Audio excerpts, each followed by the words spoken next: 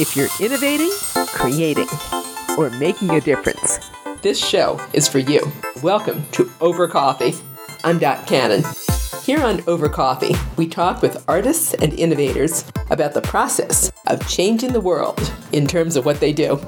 So we have this sensor, which is very, very cool because in fact, it really uses very little energy, like a few watts, and they are very rapid.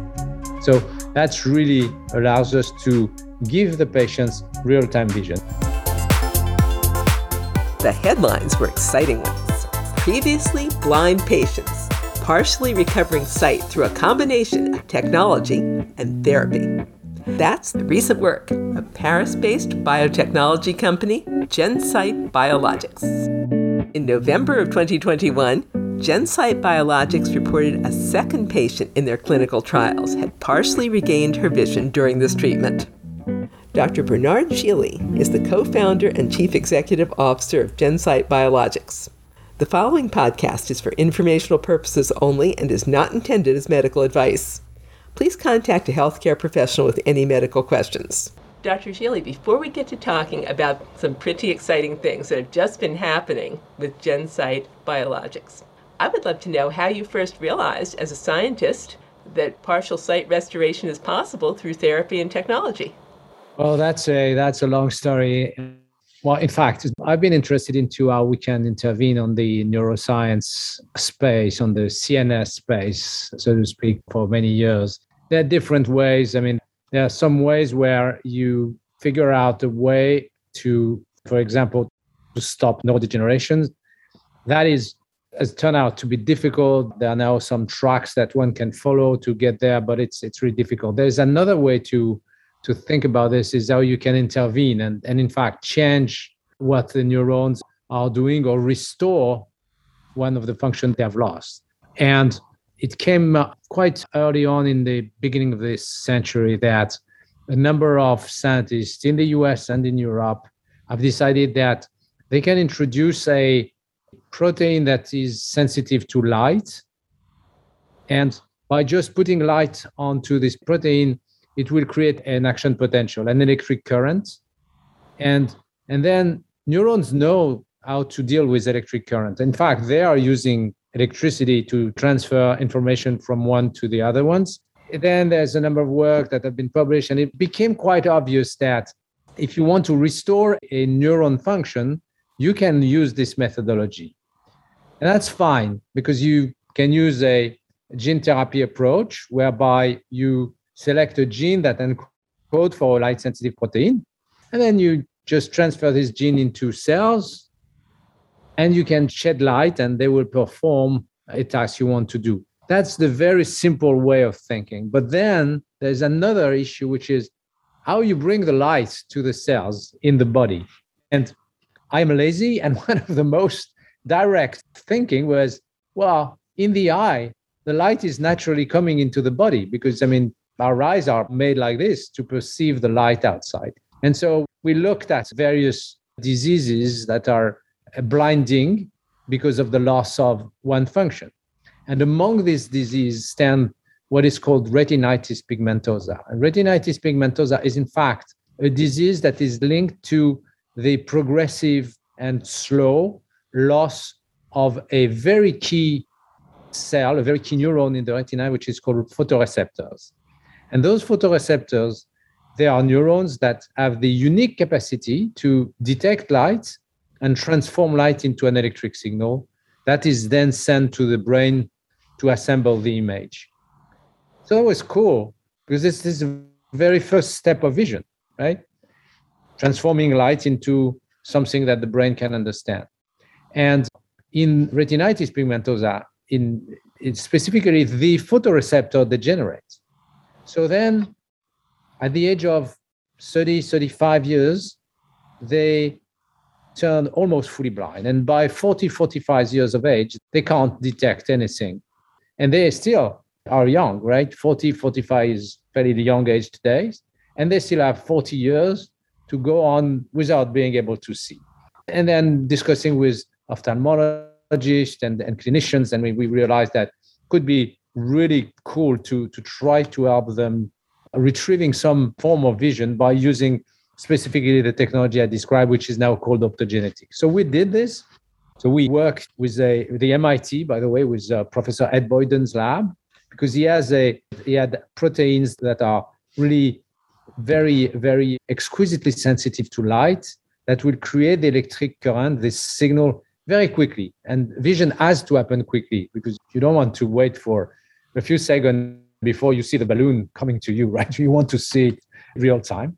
So he had this protein, which is called crimson R, which is very cool because it can create a signal in a few milliseconds, right? So it's very rapid. So we developed the vector, and we administer this into the eye of the patients. And then, of course, the most important goal was, how do we transfer the light into those cells? And so we decided two things. One, that we want to have goggles that are as close as normal goggles as possible. And second, we needed to capture the image, capture the visual information in a very similar way that our eyes are doing. Okay? And I think most people can realize this. Our eyes don't see like a camera, like a traditional camera. We don't see an image and then a few milliseconds after another image, etc. Our eyes don't function like this. In fact, in normal retina, those photoreceptors, they will immediately send a signal as soon as something is happening in their axis, right? They don't wait for everyone to get the information. They get the information, they transfer. And that allows us to have a very precise vision and very rapid. And this is conserved amongst all the animal species that have vision, from frog, from the mice, the rodents, all these, the dogs, the birds, and Homo sapiens. We have exactly the same way of capturing the image. Photoreceptors are independent from their neighbors. So they don't need to have an image that transfer the signal. And that, of course, does not exist in technology. In the vision technology, we only have those kind of CMOS that are, in fact, sensor. And every 30 milliseconds or every 24 milliseconds, something sends a signal. All the sensors are getting the image. They assemble a photo. And then if you have many photos going on, then you got the sense of movement. And this is what creates videos and films. But this is not the way we are functioning. So we had to develop a sensor that can exactly do what our eyes are doing, what the photoreceptors are doing. And we did this. So we have this sensor, which is very, very cool because, in fact, it really uses very little energy, like a few watts, really very little energy. And they are very rapid. That would correspond to, I don't know, probably like 100,000 image, 100,000 frame per second. So that's really allows us to give the patients real-time vision. And then the goggles have also a kind of an algorithm, which is in fact very close to AI, that will in fact understand the signals and then send the very same signal to the transformed cells with a kind of a small micro mirror, just like what we have in the video projector, but it's miniaturized, of course, because this is the eye, and that's cool. So we developed this. We went into rodents, rats and mice. They're cool animals. It's easy to manipulate, but they are essentially night animals. So they don't have a very precise visual acuity. They're using other senses for this. So we got good results, at least in those rodents. And then we moved to non-human primates to see whether that would happen the same way as in human. And that was also the case. And then we decided that we should move to the clinical trial into patients, which we did a few weeks before this COVID crisis exploded. So we had the opportunity to treat, in fact, 9 patients before the ophthalmology hospitals closed down because of COVID. And unfortunately, we were unable to follow up these patients during the COVID crisis. So that has introduced a delay of about a little bit more than 13 to 14 months. However, we were able to give these goggles to the very first patient in the mid of the crisis. So we were able to show the results of these patients in May. And now we are now having new patients coming in. And there's this patient that was announced, I think it was last week. And it's kind of an emotion, right? For me as a scientist and as an entrepreneur, being able to see those people that really barely see light. They can barely distinguish between night and day, or whether there is some really bright light in the room they are sitting in, but that's all. They can't recognize face. They would not see any obstacle on their way to, street. They don't see anything, right? And now you're just looking at those people sitting in front of a table and that are able to count pens on the table, that are lined on the table. No one tell them where they are on the table. No one tell them what type of pen it is.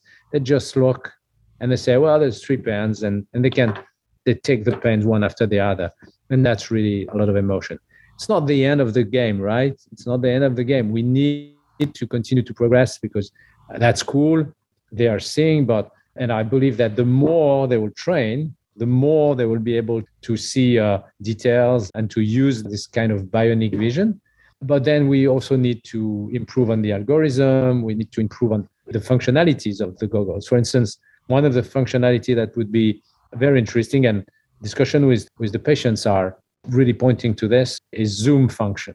Because, they still have the vision angle because of the technology is still a little bit narrow. They're like kind of they can see in front of them, but they don't see really outside. So having the possibility to zoom on a detail, for instance, if they are just in a shop wanting to select a product, they can eventually zoom onto, the can or onto a box and eventually see more details about this or a number of things you can imagine.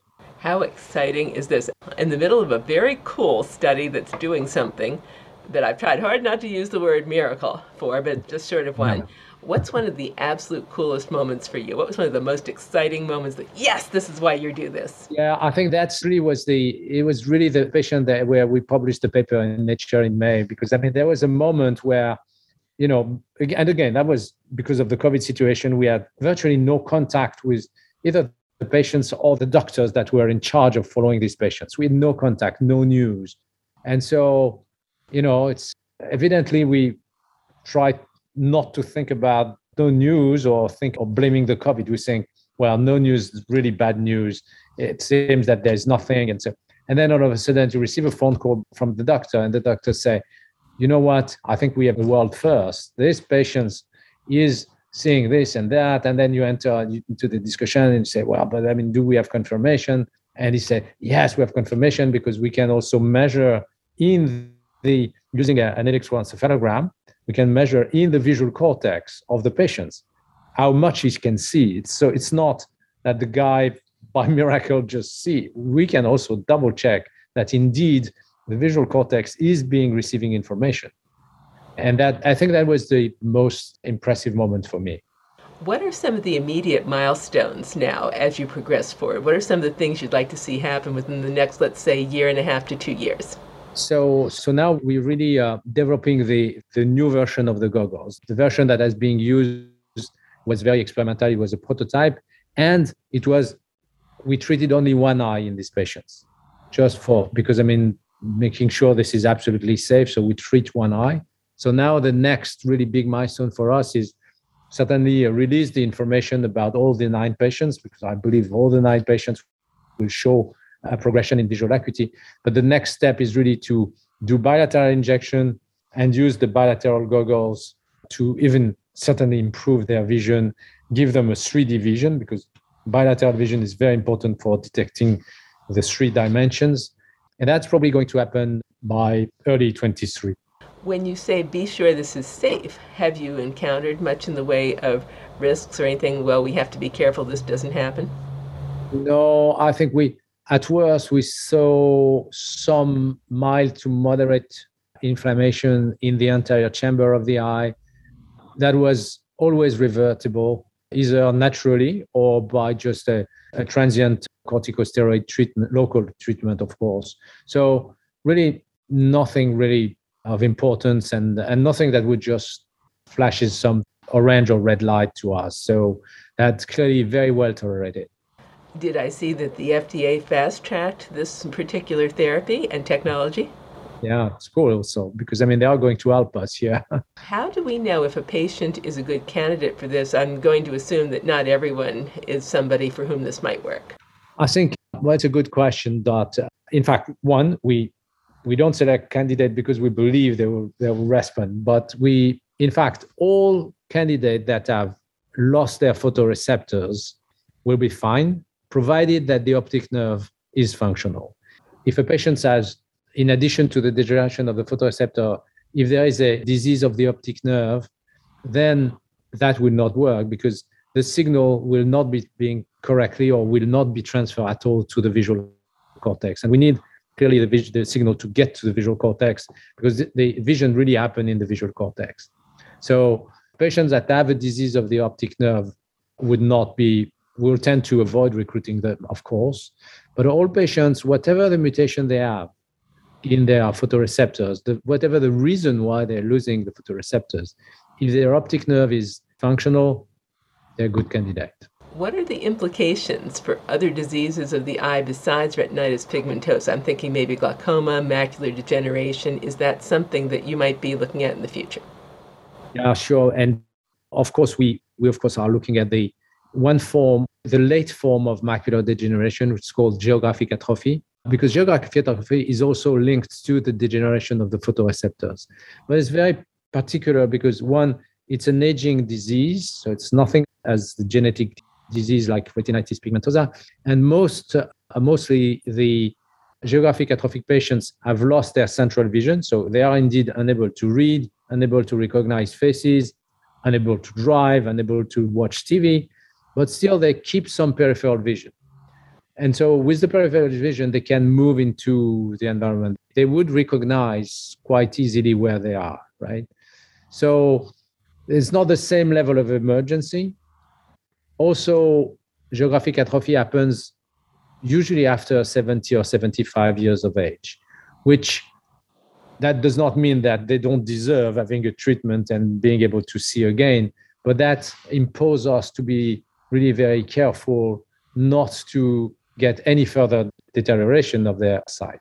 So we start with retinitis pigmentosa for this purpose because RP patients, they don't see. So we can't deteriorate anything. And now we know that we're not deteriorating anything, of course, but we already saw this. Now, probably as well in 23, we'll also move and see what we can do for these geographic atrophic patients and try to restore their vision because many of these patients, they may not ask for getting back to perfect reading or things like this, but giving them the capacity to be able to recognize their grandchildren, recognize their relatives.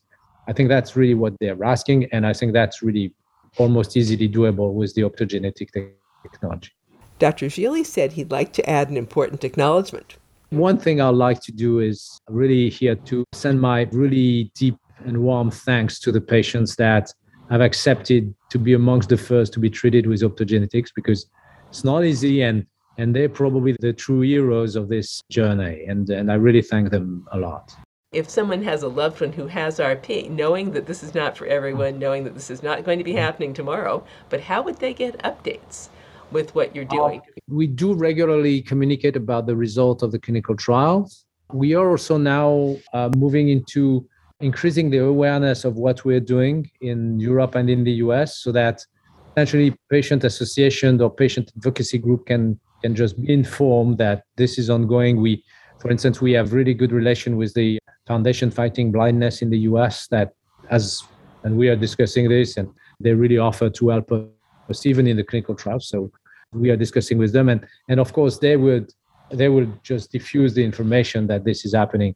I think also the important point is that of course, it's unfortunate and it's probably very, very emotionally tough to lose vision or to see your son or your daughter losing vision. But I would say that as the technology develops, there is no emergency. If optogenetic gets to where we believe it will go with being useful for all these patients, there's no emergency. They would be able to be treated one day. And 3 years from now, 2 years from now is not It's not a big deal in the course of their disease. I understand this is tough for them, right? So don't take me wrong. I mean, I know it's tough, but yes, it's coming, and they will be able to receive such treatment. And of course, I'm going to throw in my disclaimer that you and I are having a conversation for informational purposes only, not intended as medical advice here. And please, anybody listening that has a medical question, contact a healthcare professional.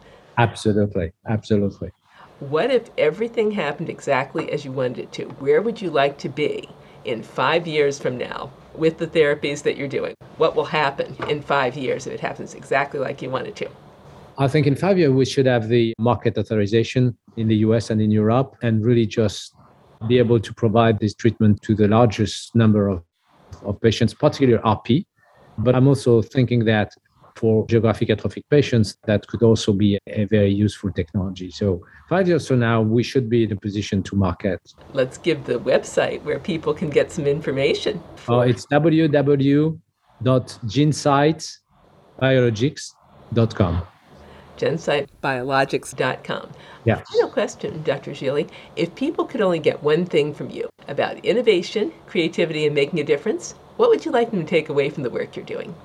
I think the most important thing I believe I've learned during the past 20 years in this domain is being resilient. So you should really just believe in the vision you want to convey and just stick to it. And there's ups and downs. There are periods where things don't go the way you would like them to go. But if you're resilient enough, I think, and really working hard to contribute to the solution, then that will turn out to be right and you will succeed. Innovation is not an easy journey. It's a tough job, but it pays. Dr. Gilly, thank you for your time today. You're very welcome. You and I have been listening to Dr. Bernard Gilly, CEO and co-founder of Paris-based biotechnology company GenSight BIologics. Find out more about GenSight BIologics' work at their website, gensight-biologics.com. That's gensight-biologics.com.